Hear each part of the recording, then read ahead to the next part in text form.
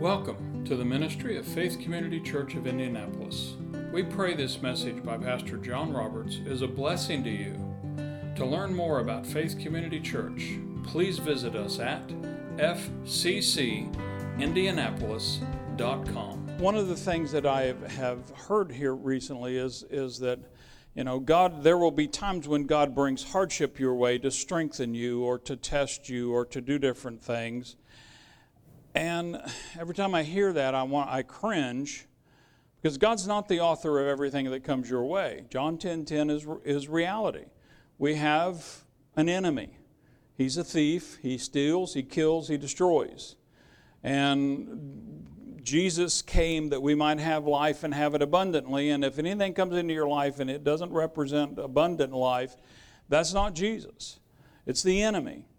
But this thought came to me that in these days, and this is where 2 Timothy 3:1 comes in the New King James, it says, "But know this, that in the last days perilous times will come."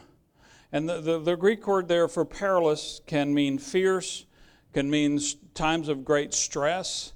In the faith bits in our bulletin today, I shared that verse, but I shared it in the Passion Translation. And in the Passion Translation, it reads, "But you need to be aware that in the final days, the culture of society will become extremely fierce and difficult for the people of God." But I also like, and the first 5 verses are really in this whole theme, but the Message translation, I like the way it starts. It says, "Don't be naive." Wow, if there is a problem that I see in the church, we have a lot of naive Christians.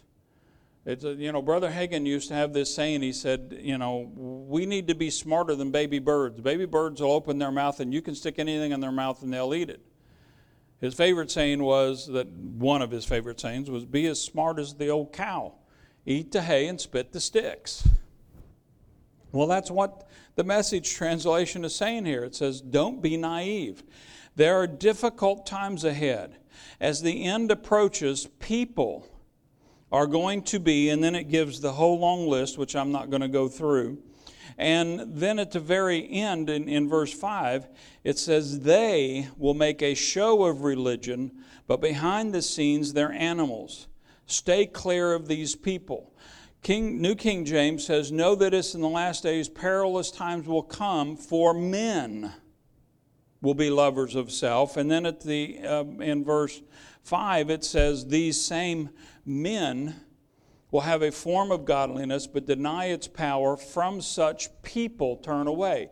Which tells me that the primary sign of the end times, and remember, the end times started with the resurrection. Well, depending on who you listen to, it either started with the resurrection of Christ or it started with on the day of Pentecost when the church age started. But generally, it started there, and it is still going.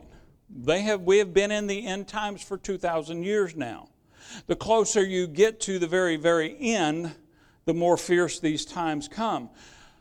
But it's not just, because a lot of people say, well, look, you can see that we have more hurricanes, we have more earthquakes. I'm not sure we have more hurricanes or more earthquakes. We just hear about every one of them. And it's the same way, some guy in Lower Slobovia can assassinate somebody, and it's around the world. The news of it's around the world in 30 seconds. So we are bombarded with the negative, because as far as the news media concerns, if it bleeds, it leads. And if it doesn't bleed, we're not talking about it because it won't attract eyeballs.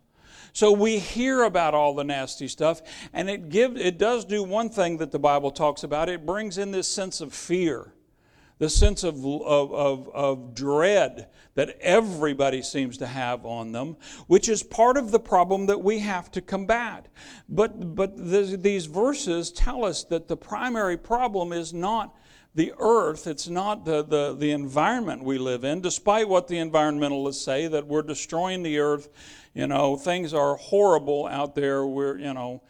Monsanto's trying to poison everything, and they're out to kill you so they can get a new drug that will fix what they're making wrong with you. Monsanto is not the evil that people make it out to be, and I'm not trying to take a position on whether their things are good or bad. Our problem, this is Paul speaking, it's the Holy Spirit through Paul speaking, is people. It's us. I think it was Pogo, cartoon character in World War II. I found the enemy, and it are us. We, people, are fierce. That's what the Passion said. We're fierce. We're all you got to do is look at our politics today. Our politics is just a microcosm of our society. People are just at each other. Growing up, I don't remember a thing called road rage. And there's road rage all over the place all the time now. Why is that? Because as we get closer to the end, people get more fierce. Because there is this knowing that something's just not right. Especially with unbelievers. Unbelievers know that you don't have to convince an unbeliever that they are a sinner. They know they're sinners. They're running from it. The reason most of them use drugs and alcohol and all these other activities is they're trying to numb themselves. They're trying to distract themselves from the fact that there is a date certain out there they're going to die. And they're terrified of that because they don't have any idea what's next. The great fear of every agnostic or atheist is that God is real and hell is real.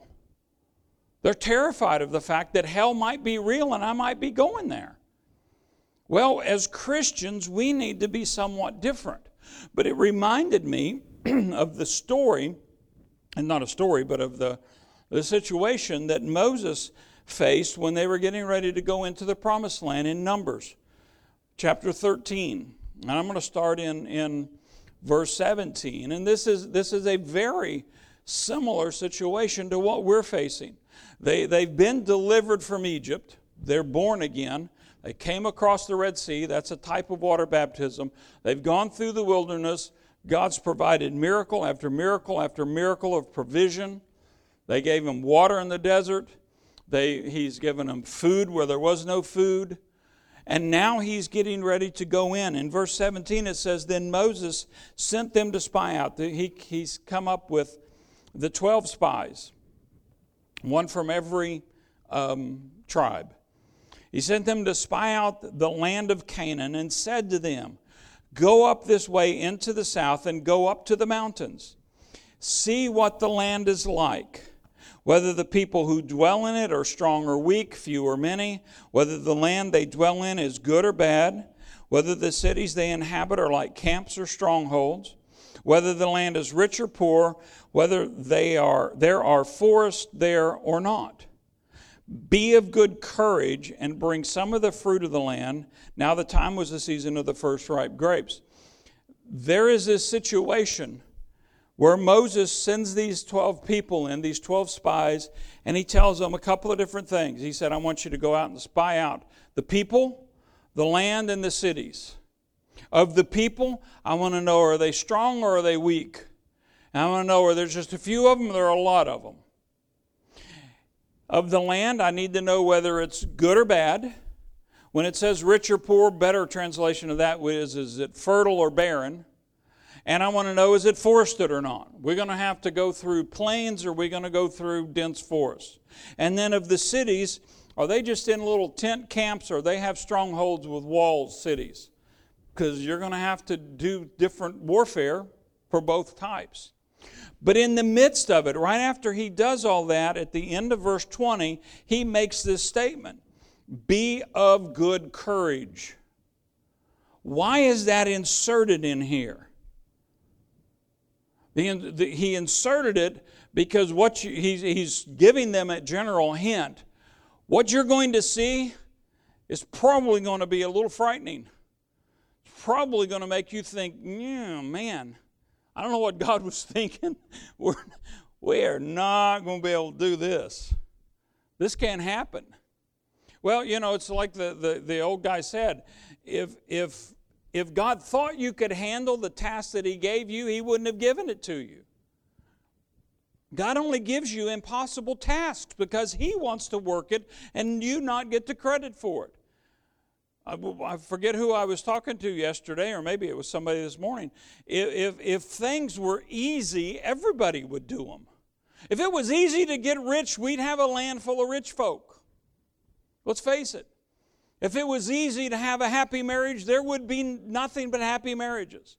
If it was easy to be a parent, every parent would be a great parent. Life is hard. In fact, when you come right down to it, life's kind of impossible because we're not very good at it. That's why we need to be of good courage. We need to have some intestinal fortitude. After the spies came back, they gave their report, and the 10 spies said, this is how it is. It's just like God said, it's a land of milk and honey, but I'm telling you, there's giants there, and we can't conquer them. They're giants, and we're grasshoppers in their sight. Now, the tragic part is when the next generation finally does go in, and they get to Jericho, they're going to go 2 spies. And I think Joshua learned from Moses. Moses sent 12, only 2 had a good report, 10 had an evil report. So Joshua thought, well, I'm just sending 2. I'll get a good report back from 2. And he sent them to Jericho, and they went to Rahab, and Rahab said, what in the world is taking you guys so long? From the day we heard that God drowned the entire Egyptian army, we have been grasshoppers in your sight. And yet these 10 spies look at the same situation and say, they're giants, we're the grasshoppers. And because of that, they backed off. Caleb and everybody, and I'm not faulting Caleb for this argument, but in chapter 13, verse 30 and 31, listen to what Caleb argues with them. He says, then Caleb quieted the people before Moses and said, let us go up at once and take possession, for we are well able to overcome it. But the men who had gone up with him said, we are not able to go up against this people, for they are stronger than we. But Caleb made a mistake here. He really made a huge mistake. He's arguing about their ability. I'm telling you we can do this. And they're saying, I'm telling you we can't do it. So you've got 2 different groups of men arguing about the ability of the men to do what God's called them to do. You are never going to win that argument. I forget where I read it, but I read it somewhere this week that being able to answer hard questions is a rare ability. But an even more rare ability is to know when you're asking the wrong questions. Caleb, I admire his courage. Later on, Caleb's 80 years old, and he goes in and they fight all the initial fights, and after the initial fights are over, he looks to Joshua and he says, Joshua, I was promised this territory.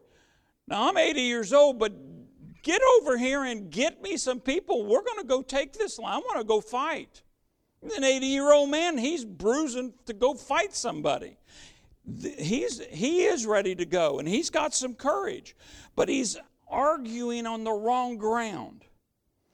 James, the Apostle James, of course, they didn't know who James would be, but James gives us the secret, James 4:7. In James chapter 4, James is talking about humility.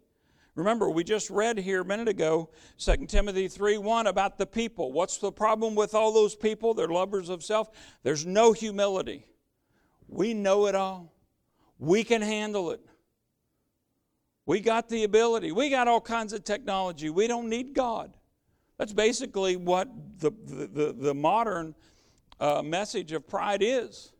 I don't need God. Nietzsche said it 100 years ago, and most people get this part wrong. Nietzsche is quoted as saying, God is dead. But Nietzsche wasn't claiming that God was dead. Basically, he was declaring the truth is that modernism, 100 years ago, modernism has declared that God is dead and we killed him.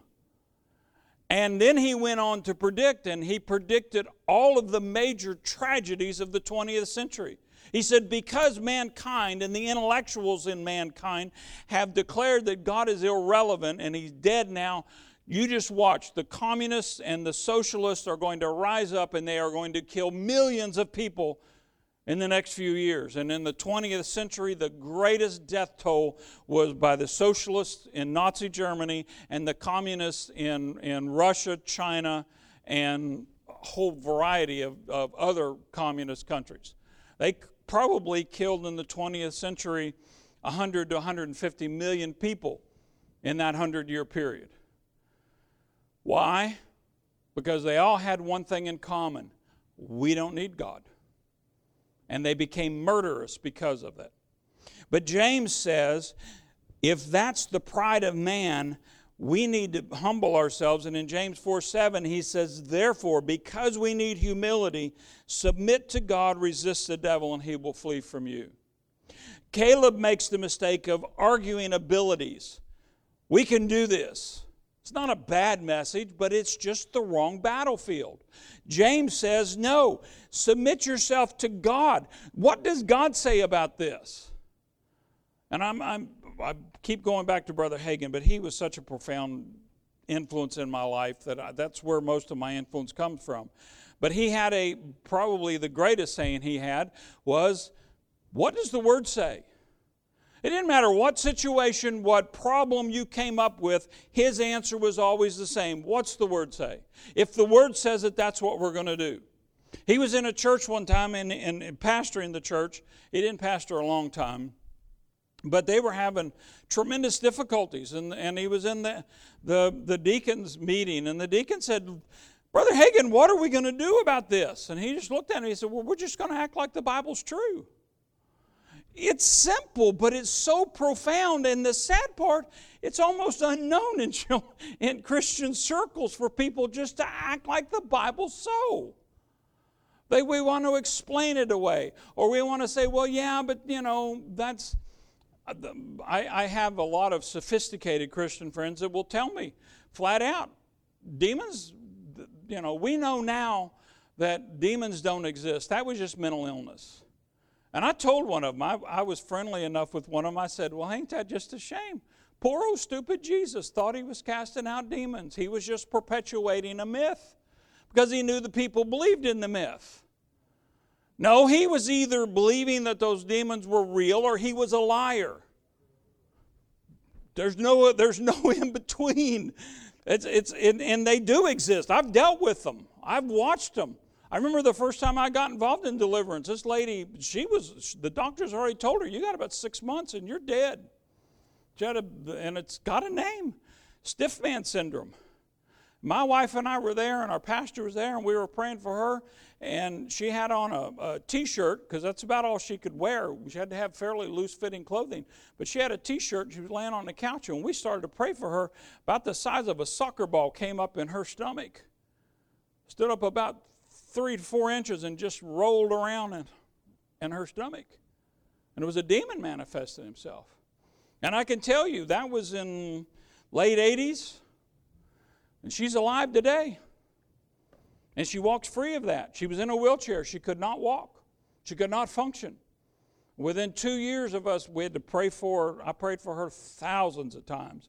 She finally figured out how she could back that demon off.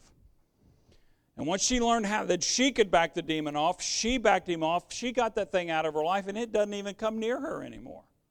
But they are real, but the Bible gives us absolute authority. But first we have to submit to God. We have to figure out what God's thinking.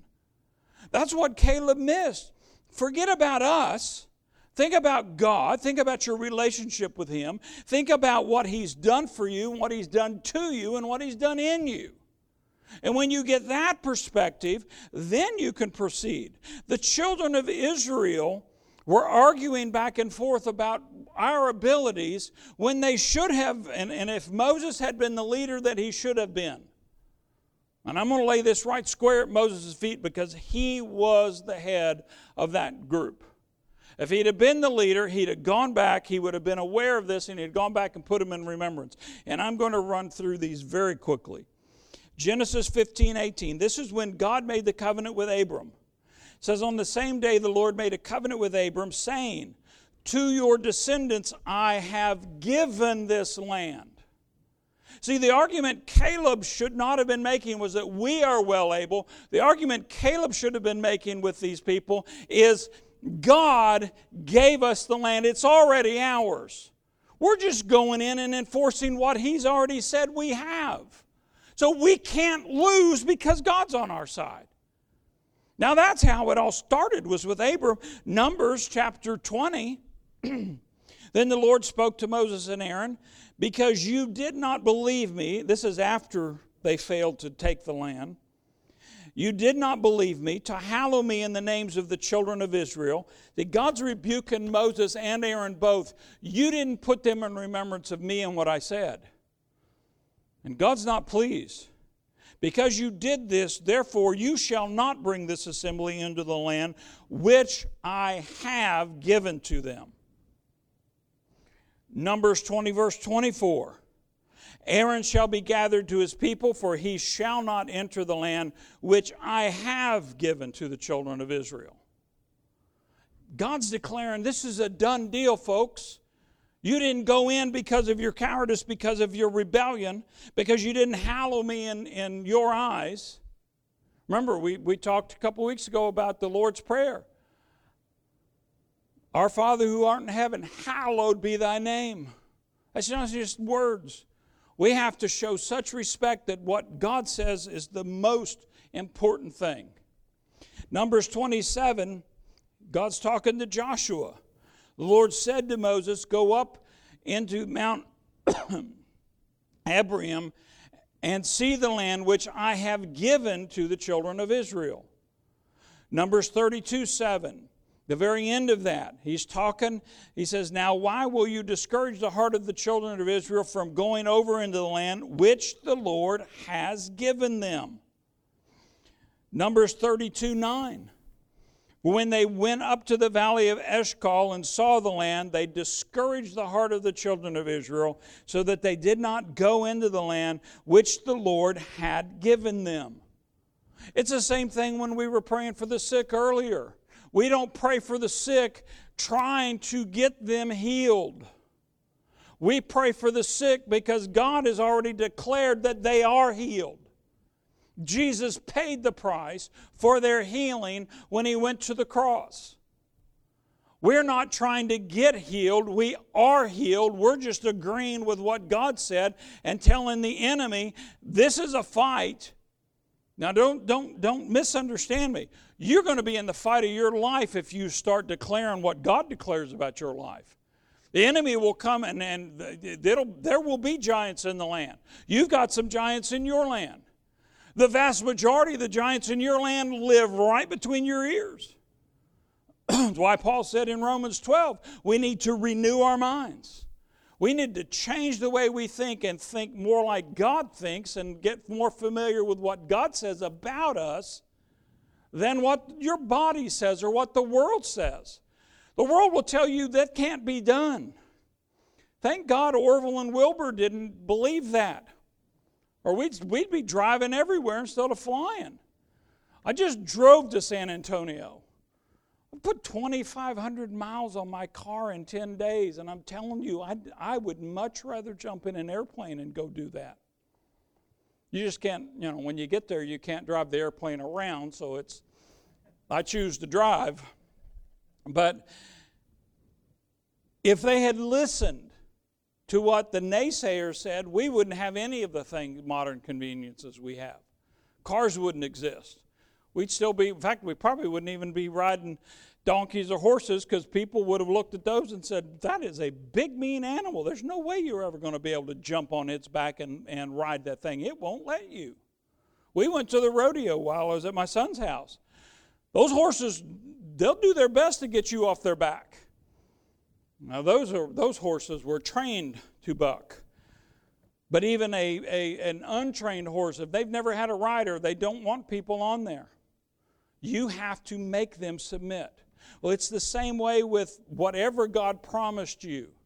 When your checkbook says empty, God says, no, that's full. Well, doesn't look full. Well, start declaring it's full and start acting like it's full. And then go out and start applying for jobs, better jobs. Well, I heard somebody say, would you like to live on $11 an hour? It's like, no. But I had enough sense when I was, 20 years old to think I'm not going to be living on minimum wage the rest of my life. I'm going to get out there and work hard, learn some stuff, and get a better job. Now, that wasn't the Bible coming out of me. That was just common sense. I don't have to get stuck in this minimum wage job for life. I'm going to improve myself. I need to be the same way towards the Word. Everybody keeps telling you. My doctor, I said it earlier, he told me 20 years ago, you got 10 years to live. I could have gone home and sat down and said, woe is me. Gina, get ready. You're going to be a widower or a widow. Instead, I got up and I said, Lord, no, when I had this heart attack, you told me, Psalm 73:26, you are the strength of my heart. I don't care what's going on in there. For a while, I really believed hard for a perfect EKG. And then one day, I just had this kind of crazy thought. Why do I need a perfect EKG if he's the strength of my heart? I don't care what my EKG says. I don't care what the echocardiogram says. I don't care about any of that. Now, don't misunderstand me. My doctor says I need to do something, I will do it. I obey my doctor, but I obey the Word more than my doctor. Doctors have never asked me to do anything that went counter to the Word. I've got a lot of scriptures, and I'm not going to read through all of them, but they basically all go through and declare that God had already given them this land. But they didn't believe that God, what God had said was actually true. And because they weren't familiar with what God had already said, they backed off. Amen? Now, you're going to have to, I think I left a page of my notes at home. So I want to finish with Gideon. Thank God for these little computers that we have. In Judges chapter 6, because this is again, I want to show this in more than one place. In the first 6 verses of Judges chapter 6, Gideon, it's talking about the reason that the people, Israel, are suffering. They're suffering at the hands of the Midianites. The children of Israel go out, they plant crops, and then the Midianites come in and they steal most of the crops and they burn what they don't steal. And they did it because Israel sinned, and now they're at the mercy of their enemies because they didn't hold,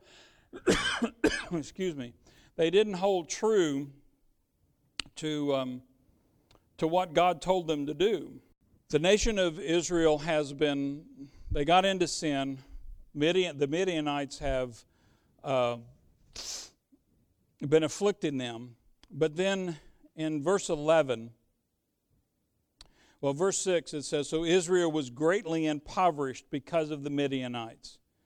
And the children of Israel cried out to the Lord. That's the first wise thing they've done. They figured out, I need help. And when they figured out that they needed help, they cried out for help. And when you cry out for help from the Lord shows up.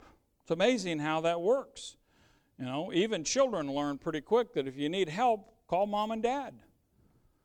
Well, God's quicker on the spot and got more help than mom and dad. But in verse 11, God is about to meet their need because they cried out to him. It says, now the angel of the Lord came and sat under the terebinth tree, which was in Ophrah, which belonged to Joash the Abiezrite, while his son Gideon threshed wheat in the winepress in order to hide it from the Midianites.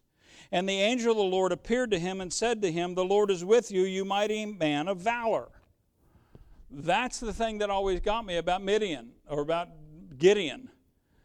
Gideon is in a winepress. If you know anything about threshing wheat, what they did is the kernel of grain has a husk on it. And you pile it up, you take a huge big stick that's flexible, and you just beat it. And you will beat the husks off of the grain. But then you've still got the husk and the grain all mixed, so what they would do is they'd take it up on top of a hill, and they would stick a shovel in it, and they'd throw it up in the air on top of the hill. Almost always there's at least a slight breeze. The husks would blow off, the grain would fall down. You do that enough, you've just got pure grain and no husks. The problem is, if you've ever been involved in the military at all, they will tell you need to be very careful about walking on the ridges of hills, because you are silhouetted against the sky and you stand out like a sore thumb. Well, if you're hiding from the Midianites, they're coming to steal your land. If you're up on top of the hill throwing wheat up in the air, hey, there's tomorrow's lunch, guys. Let's go get it. So Gideon is in a wine press. A wine press is like a huge big bucket. It's got walls to keep the wine, the juices in. And they would get in and they would walk around. If you've ever watched I Love Lucy, you've seen how wine presses work. You walk around, you squash the grapes, and you let the juice run out. They collect it, but you are hidden in there. Gideon is hiding, doing something in the wrong spot, so he doesn't get his goods stolen. He's operating in fear. But what does God say to him? He says, "The Lord is with you, you mighty man of valor." Is Gideon a mighty man of valor? According to God, he is. I'm certainly not going to argue with him. Is he acting like a mighty man of valor? Not even close. He's acting like he's afraid he's going to lose his goods and starve to death. So what does Gideon do? Gideon said to him, now when it says the angel of the Lord, literally this is the messenger of the Lord. This can be Jesus' personal angel talking to Gideon, but there are times in the Old Testament when Jesus himself would take on the appearance of a body and it would look a lot like an angel. He met Joshua when they went into the land, and we know it was Jesus and not Jesus' angel, because when Joshua met him, Joshua said, "Are you for us or against us?" And the angel said, "Neither. I come representing the host of heaven." And Joshua hit his knees and worshiped him. And that being received that worship. So that was not an angel. The only beings in the universe that will receive worship rightfully is the Father, the Son, or the Holy Spirit. And Jesus received worship that day, but he was there as the angel of the Lord, as the messenger of the Father. So we don't know from the context whether this is actually a pre-incarnate appearance of Jesus or Jesus' angel. But either way, this is God talking to Gideon. And he just called him a mighty man of valor. What's Gideon's response? Verse 13, "O my Lord, if the Lord is with us, why then has all this happened to us? And where are all his miracles, which our fathers told us about, saying, did not the Lord bring us out from Egypt? But now the Lord has forsaken us and delivered us into the hands of the Midianites." God sends either an angel or the second person of the Godhead, tells Gideon, "You are a mighty man of valor, even though you're cowering like a coward in this winepress." And Gideon has a temerity to say, "Well, where you been? We've been fighting this fight for a long time. Why are you showing up now, man? We've been starving for years." This is part of the reason God didn't make me God. Gideon would have been gone. Why in the world God did? And it's like, you are a mighty man of valor. You got some guts to talk back to me. When my kids talk back to me, that usually things didn't go well. But God, in His infinite patience, says, "Then the Lord turned to him and said, Go in this might of yours, and you shall save Israel from the hand of the Midianites. Have I not sent you?" Notice what he said there at the very end. Have I not sent you? This tells me, and it's a hint, but when I look at Numbers, what God did with Abram in Genesis, telling him, your descendants I've given this land to, and then time after time after time, God came back and said, I've given you the land, I've given you the land, I've given you the land. They didn't go into it because it's like, we can't do this. Gideon, he says, you are a mighty man of valor, and Gideon gripes at him. Thanks for showing up late. I really appreciate all the hardship we've been going through. And God just ignores it and says, I'm going to use you to deliver this people. Why? I've already sent you. And I've already told you I've sent you. This tells me that God's already been talking to Gideon. And Gideon hadn't been listening. Now, the point of this is, are we in the situation that the Midian or the children of Israel are in with the Midianites? Very similar. We're facing 2 Peter 3:1. Don't be naive. Great, perilous, stressful times are upon us. Why? Because people be crazy. They just are. And the closer we get to the return of the Lord, the crazier they're going to get. It's not taking God by surprise. So when you cower at your circumstances, you look at life and you say, God, I don't see you at work in anything. I am going down for the third time. God is going to look back at you and say, I have been talking to you for a long time, telling you that you have the courage to do what I've called you to do. You're in the situation you're in right now because you haven't been listening. And we need to wake up and do what Gideon did. Gideon finally woke up and said, you're right. That's James 4:7. Submit to God. That's the start of wisdom. God, you're right, I'm wrong. That's one of the few absolutes in that it's that way every time, all the time. If you have a disagreement with God, I'm just telling you, He's right, you're wrong.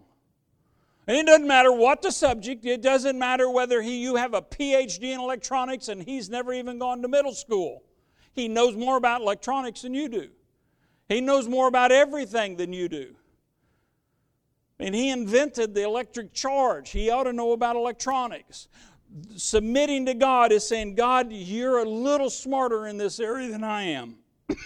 For one thing, I think I know what's going on, but there could be 1,000 things that I'm not aware of. It's one of the things, and I will close with this. I always get amused when I hear the so-called scientists talk about how we're destroying the planet. We're going to cook the planet. The planet has a fever. Well, the planet has warmed in the last century, slightly. Whether human activity has anything to do with it, I don't know. But I will tell you, the processes that go on in the atmosphere are so complex, and there are so many different things. You know, there's the butterfly effect. Butterfly flaps his wings in Japan, and it causes a hurricane in the eastern Pacific. Well, that's kind of silly. It doesn't really happen that way. But there are literally trillions upon trillions upon trillions upon trillions upon trillions of different things that affect our weather and global weather patterns. You could take, if you could map and identify every little detail, there's not enough computing power existing in every computer that exists on this planet to put all that data in and figure out what the weather patterns are going to do. So how do they come up with these projections? They simplify it. They take trillions and trillions and trillions of things, and they say, well, this one point represents all of those trillions of data points. And if they get it wrong, it's all wrong. God knows what's going on. God can control every one of those trillions of data points and all of the little effects. And He said that this world is going to be destroyed by fire, but it's going to be His fire at the very end, not the fact that we're drilling for oil and burning carbon fuels. Now, that's not an excuse for us to abuse the planet. Don't get me wrong. But we need to quit worrying about what all of the naysayers and all of the fearmongers are saying, and just get back and figure out, what, God, are you telling me to do? Because God, our world needs deliverance, and God has a deliverer for them. And that deliverer is you. Well, I thought Jesus was the deliverer. He is. And if you're a Christian, He's in you. And He wants you to be the Gideon for this age. He wants you to be the Gideon for the circle of friends that you have. He wants you to be the Gideon for your family. Part of the problem is we don't believe that, or it's too inconvenient. That means I'd have to pray a lot. Because I know my family, they need a lot of prayer. And it's going to require hours and hours and hours. What would you rather they go to hell? I hate to be blunt, but is that those are the stakes. Or would you rather, yes, they're going to go to heaven, I know they're saved, but they're going to go 20 years early. Because I wasn't willing to get on my knees and miss my shows. God help us if we miss our shows. Why do we have shows? Because it helps anesthetize us to the responsibility that God has put on our shoulders. And I'll just be honest with you, I don't want to get to heaven and have God look at me, and rather than say, well done, my good and faithful servant, have Him shake His head and said, how did that last episode of that show come out? Because I was busy, I didn't catch that one, but I know you watched it. God help us. There are more important things. People's eternal destiny is riding on what we do. Now, I know that can sound awfully heavy. And if you fail to do what God's called you to do, it'll have an effect. If Gideon had refused to obey God, would God have had another person? I'm sure He would have. But would it have taken 20 years? How many people would have starved or been hungry? For how many years before God could convince somebody else to do what Gideon did? I don't know. I'm just glad Gideon obeyed God. My question is, am I obeying God? Am I listening to Him? And do I have the courage, just like Moses told the spies, be of good courage. When I start looking at the situations, I realize, I can't do this. I don't have the mental capacity. I don't have the emotional capacity. I don't have the money. I don't have the time. God, this task is bigger than I am. And God looks right back at you and says, yeah. Basically, tying your shoes is bigger than you are. But you're not in it by yourself. I'm going to be right here with you. And if you'll put one foot in front of the other, I'll help you with the next step. Now, it will require some courage. You're going to hit some times that it's going to be fearful. It's going to look like, man, the enemies are all around. I see the guns poking out. But are they real guns, or are they just sticks that are painted black with a hole drilled in the middle because the enemy is just trying to scare you? Well, when he does approach you, just listen to me, submit to what I say, resist him, and then watch him flee. Because he's got no weapons. He can't fight back. He has nothing to fight back with. Amen? I know this wasn't a hallelujah, when we all come to heaven, come to Jesus. But I feel like, to be honest with you, and I started to look it up and I forgot. Things got busy. But I feel like I almost have to deliver the speech that Winston Churchill gave after Europe fell and he became prime minister. What do I have to promise you? Blood, sweat, tears.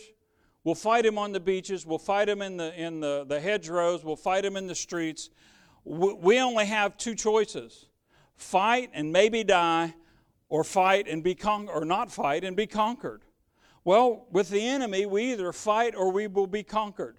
And if he conquers you, you'll die sooner, and you'll probably die miserable. And since God has already said you're going to win this fight, I just as soon fight. I tell you what, Churchill would have had a much easier time had all of the people in his country known they were going to win the war. Had they known that going into it, they wouldn't have had such a hard time mustering up the courage that it took to do what they did. We already read the end of the book. We win. He has given us the land. We just have to go in and fight the fight and watch Him mow down the enemy. Thank you so much for joining us today. If this message has blessed you, we invite you to visit us in person at the corner of Highway 31 South and Southport Road, Indianapolis, Indiana, or visit us online at fccindianapolis.com.